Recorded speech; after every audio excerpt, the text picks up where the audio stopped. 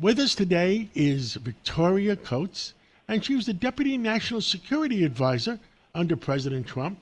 And she is upset about a few things going on in the world. She's also now at the Heritage Foundation. Well, Victoria, tell us, what keeps you up at night?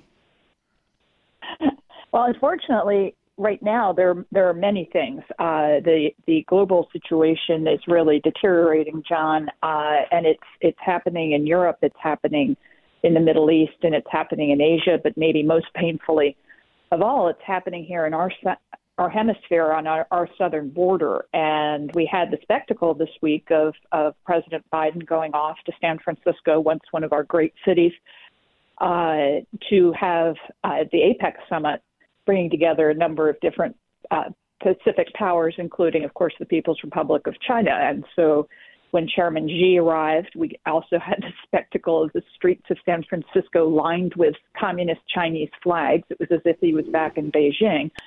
And I guess the only good news is that Governor Newsom demonstrated he could clean up the city, just at least to impress a foreign dictator.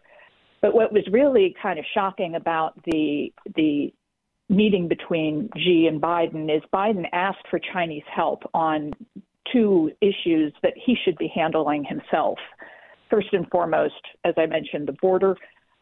He asked Xi to stop allowing the export of the materials that come together to make fentanyl, which kills some 70,000 Americans a year. When China has promised to do this before, they've never made good on those promises. I don't know if they can't do it or they won't do it, but for whatever reason, they're not doing it. And Americans continue to die because Biden won't take the one obvious step, which is he, as the president of the United States, should shut that border himself and prevent this poisonous material from coming into our country. So that was kind of horrible thing number one. Horrible thing number two is that Biden asked for help with Iran, which, of course, has been financing, training, equipping, and ultimately directing the terrorist attacks, both the horrific Israel attack on the October 7th, but then also the 50-some attacks on U.S. troops and installations that have taken place since then. And of course, again, Biden could do this himself. If he enforced the sanctions that exist on Iranian oil exports, the Chinese imports of that oil would drop dramatically, as would Iran's income. And that would cut off this material the way it did in the Trump administration. So I think another failure this week for the Biden administration, and most dangerously, it's a failure with China. Ohio, ready for some quick mental health facts? Let's go. Nearly 2 million Ohioans live with a mental health condition. In the U.S., more than 50% of people will be diagnosed with a mental illness in their lifetime. Depression is a leading cause of disability worldwide. So why are some of us still stigmatizing people living with a mental health condition when we know all of this? Let's listen to the facts and beat the stigma. Ohio, challenge what you know about mental health at beatthestigma.org. Hi, it's Ernie Anastas. You know, your thoughts can affect how you feel, and how you feel can impact your thoughts. Addressing your mind and body connection is the key to improving your overall wellness. Bergen New Bridge Medical Center is the largest hospital in New Jersey, providing comprehensive, equitable, compassionate, and high-quality emergency inpatient and outpatient medical care, plus mental health services and substance use disorder treatment. The Bergen New Bridge team can address your total health needs in one convenient location. Call 201-225-7130 for an appointment, or newbridgehealth.org. Well, my God. I mean, do you think we've made any progress with that San Francisco trip? I think we went backwards. I think Xi will interpret this as a sign of weakness. The administration is so desperate to get a climate deal with China that they will pretty much put up with anything. And so the idea that China is suddenly going to become a responsible partner to the United States on Iran, on Ukraine, on drug problems, it's just delusional. And my concern is, as we look at 2024 on the horizon, you know, under Biden, we had Afghanistan in 21, Ukraine in 22, Israel in 23. Is Xi going to take the weakness he interpreted out of this summit as tacit permission that, it's time for him to move against Taiwan next year, which would be a third front for the United States to manage. I'm not sure our armed forces are prepared to do three different fronts. And it's just very, very sad. What else is going on that you feel emotional about? That you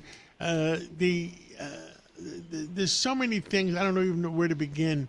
Give us one more subject. We have some more time.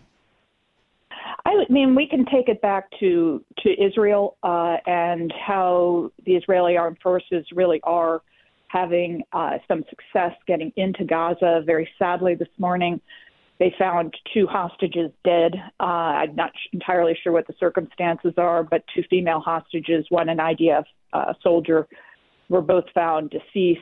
And I think that should bring home to everyone the urgency of, getting after the hostage situation. I think it's deeply unfortunate that Biden pressured Israel to start giving these pauses and humanitarian aid to Hamas before we got the hostages back. That was our leverage over them, was literally to starve them into giving the hostages back, and then we could talk about humanitarian aid. But unfortunately, they put the cart before the horse, and now Hamas is demanding a 3-day pause, additional material that they could use for military purposes.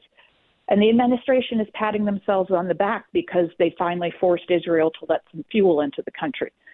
So I'm deeply concerned about what we're going to find going forward on this hostage situation, that an opportunity to get them out has been squandered. And remembering that there are Americans in the mix there, some number up to 9 that are also, being held against their will for now more than a month. Well, Victoria, thank you so much for everything you've done for our country and served our country and continue to speak out for our country. Thank you so much, and let's catch up again real soon. Of course. Thank you, John. This is Greg Kelly for Priority Gold. What does it mean to be America's precious metals dealer? It means that you're in touch with the hearts and minds of those who love this country, value our freedom, and want to protect the future. Priority Gold is that precious metals dealer. They've helped thousands of Americans back their retirement with solid gold and silver. Call Priority Gold at 888-506-6439. Receive free shipping, free storage, a free investment guide, and one of the best purchase experiences in the industry. Call now or go to PriorityGold.com.